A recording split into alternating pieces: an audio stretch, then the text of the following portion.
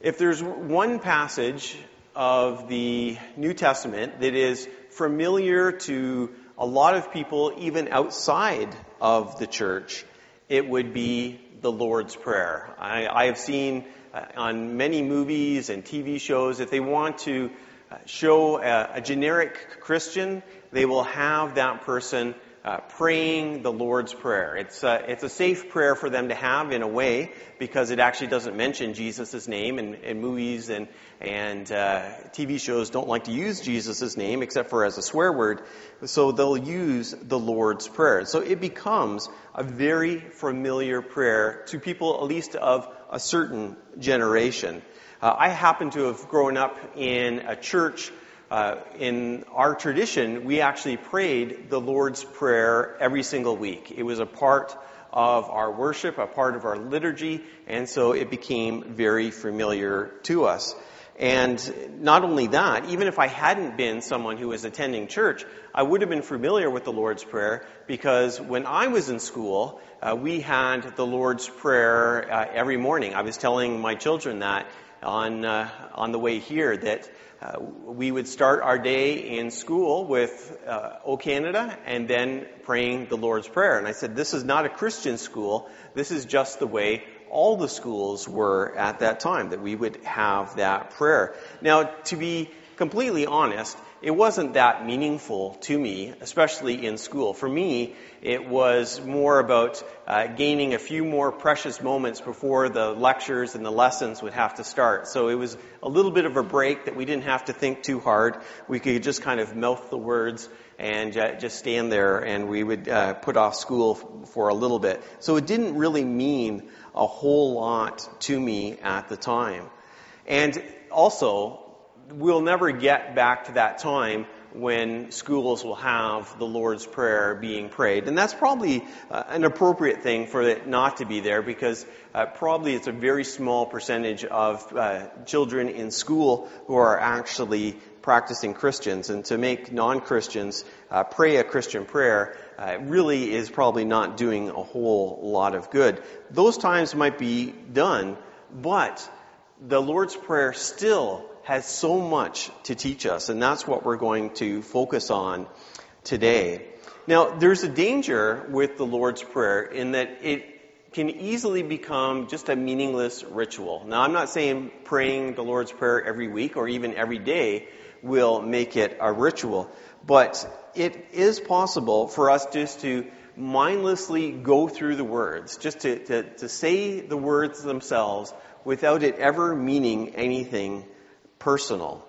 And to be honest, the prayer that Jesus teaches us here, even though the specific words are important, it's really not about praying just exactly what Jesus teaches here. Rather, this is given to us as a model of how our prayers can be. And so we can take our own prayers and build them around the structure that we find in the Lord's Prayer. And I actually see 3 buckets in this prayer that we can place different aspects of prayer. So the first bucket would be our relationship with God. So you see how the Lord's Prayer actually begins with talking to God. Our Father in heaven, hallowed be your name, meaning let your name be holy. And so it's starting off with praise to God and talking about God's kingdom coming to earth. If there is one theme that is consistent through Jesus' teaching, it's about the coming of the kingdom of God. It could be argued the Gospels are completely about the message of the kingdom. And so this prayer is saying, yes, God, right now you rule completely in heaven, and we wish that that kind of reign would exist here on earth, that you would be in charge, that people would be obedient to you and follow your ways. And so it's focusing on this relationship that we have with God. And so when we pray, we need to include that. It's important for us to address ourselves to God. As a father, I wouldn't want all of my communication with my children to be simply them asking for things. I would want to have some kind of relationship-building conversations, and I value those conversations that we have. And we should have those kind of conversations with God as well. The second bucket that we find in this prayer is that of praying for our needs. And I've heard a Christian saying, well, you know what, I feel kind of selfish praying for my own needs. I shouldn't really do that. I should just be praying for missionaries overseas, which of course we should be praying for our missionaries overseas. Or I should be praying for victims of a natural disaster, but I shouldn't be praying for myself. And yet this prayer highlights that we should indeed be praying for our own needs. We are to pray for our daily bread. We are to pray for our forgiveness. Those are things that are important. We find this over and over again. Even Jesus himself, on a number of occasions, we find him praying for his own needs. And he's not afraid to do that. There's nothing unspiritual about praying for our own needs. We find this with the Apostle Paul and the rest of the New Testament. He will often say to the people he is writing a letter to, please pray for me for this need. And he'll express the prayers that he has. And so please pray for the things that are happening. If you are suffering in some way, whether it's physical pain or emotional pain or something like that, go to God. He wants to hear what those needs are. So there's no reason for us to hold back. And the third bucket that we find here is our relationship with others. And it's kind of hidden in this prayer, but it is very important. In this prayer, we find that Jesus says that we are to ask for forgiveness as we forgive others. So that's our relationship with others. That's a whole other part of the way our prayers can work. And all of these three buckets actually can be found in the principle of the great command that Jesus gave. When someone came to Jesus and said, what's the greatest commandment? What did Jesus say? He said, love God. So that's our first bucket. And he said, and love your neighbor. And that's our third bucket, as yourself.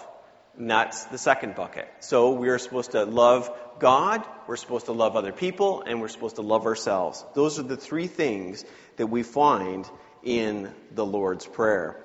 And so that's great. That's good for us to understand. Now, having taught this prayer, Jesus taught this to his disciples, I am sure that they are waiting to hear what's the next thing that he's going to say. Have you ever been in a situation where a speaker has said something really profound and you just can't wait for that person to bring it home, to give us the real big takeaway that we're supposed to act on this? And so we get this incredible teaching, this beautiful prayer, this powerful explanation of what prayer is supposed to look like. And so we're waiting. What is Jesus going to say next? And he could have said anything, right? He could have said, now, I've given you this prayer. Go and pray it 3 times every day. Or maybe he would have said, I want you to fast for an hour before and an hour after praying this prayer. He could have said that. And that would have made sense. But that's not what he says. What does he say? He says, for if you forgive men when they sin against you, your heavenly Father will also forgive you. But if you do not forgive men their sins, your Father will not forgive your sins. Well, that's not what we want to hear. That's not really encouraging. We get this great prayer, and then we're told this really difficult teaching. Why would he choose that? In fact, I even said that part about forgiving others, it seems like it's just kind of stuck in there, like it's a little tag on from the rest of it. And so we don't know what to do with that. But Jesus chooses that as being the focus of his follow-up to the teaching of the Lord's Prayer. Now, there's 2 problems that we might have when we get to this, okay? The first problem is theological. How does that fit? Isn't God's forgiveness unconditional? How can he say to us that we have to forgive someone else, or else he won't forgive us? We don't even know how to fit that into our theology. So that's the first problem. Second problem is, We just don't want to do it. If you've ever been hurt by someone and you're feeling that bitterness, we don't want to forgive them. So we have two of those things going on. And as I was thinking about this passage, I was imagining what would happen if we had the opportunity to address Jesus directly and to say, okay, Jesus, what is going on with this teaching? Are you really saying that I can't go to heaven if I don't forgive those people who hurt me? Are you really saying that? And what I would imagine Jesus saying in response would be, why is it you're fighting against this anyways? What is it that you hope to gain by not forgiving someone? What is the benefit you will receive by holding on to bitterness? Put aside the whole thing about what the consequences are. Why do you want to hold on to unforgiveness? And that is a really important thing for us to think about. We fight against it when we see these words. We think, no, wait, that's too hard. But why not forgive the person who has hurt us?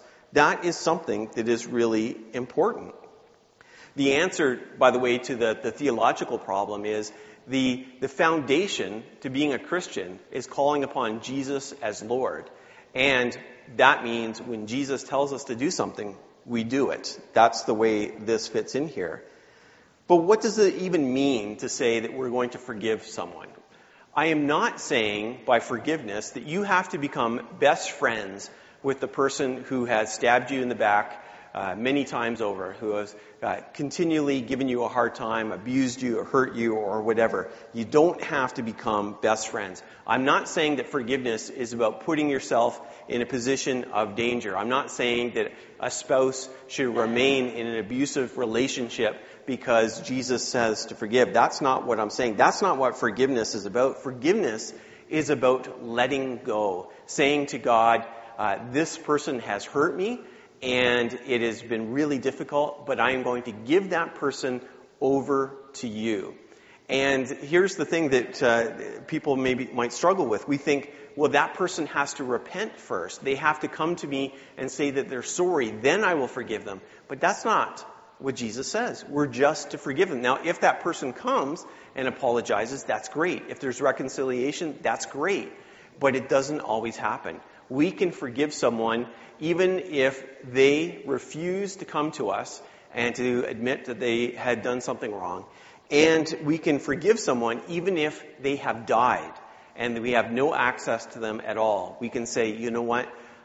God, I am giving all of these feelings over to you. I am ready to let it go.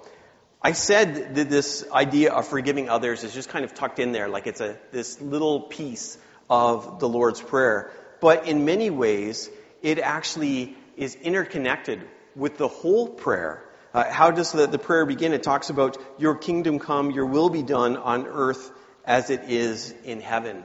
When we choose to forgive people who have hurt us, that is the kingdom coming on earth, at least in a little way.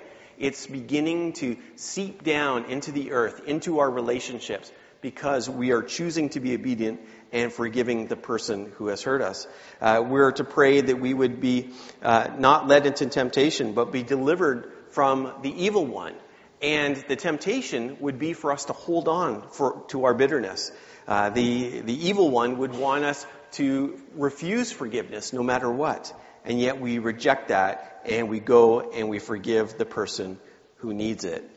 The Lord's Prayer, it's an amazing prayer. I love this prayer. But it's not about a bunch of magic words. That's not what it's about. The Lord's Prayer and all prayer should be connected to the way we live our lives. And that includes this prayer here. This prayer is not something that we just go into our prayer closet, pray it, and walk out as if nothing happened. It has to affect the way we live. And what I would want you to do right now is to think about that one person that you are having trouble forgiving. I want you to get that person in your mind. I want you to see their face. I want you to think of their name right now, that person you're really struggling with. And I want you to think about them. And I want you to forgive them. Forgive them. And I know it's hard. I know that. especially if it has been a real difficult situation. Excuse me. If you've been the victim of abuse, if you have been betrayed in some way, I know that it is difficult. So I would ask that you would pray to God for strength and that you would pray for the person. Do you know, there's a person who has given me a hard time, and I regularly go by where this person lives. And do you know what my prayer every time is? That God would bless them and that that person would be a blessing to others. And I do that in my own way of forgiving. When it comes to forgiveness, what do we have to lose by forgiving? The only thing we have to lose is our bitterness. Forgiveness is something that God wants for us for our own sake. It will end up being a blessing to each one of us. Let us pray. God, we pray for the person who has hurt us, the person who has betrayed us, the person who has offended us in some way, even the person who has abused us. We ask that you would touch them and you would touch us and help us to forgive them no matter what may have happened. We pray these things in Jesus' name. Amen.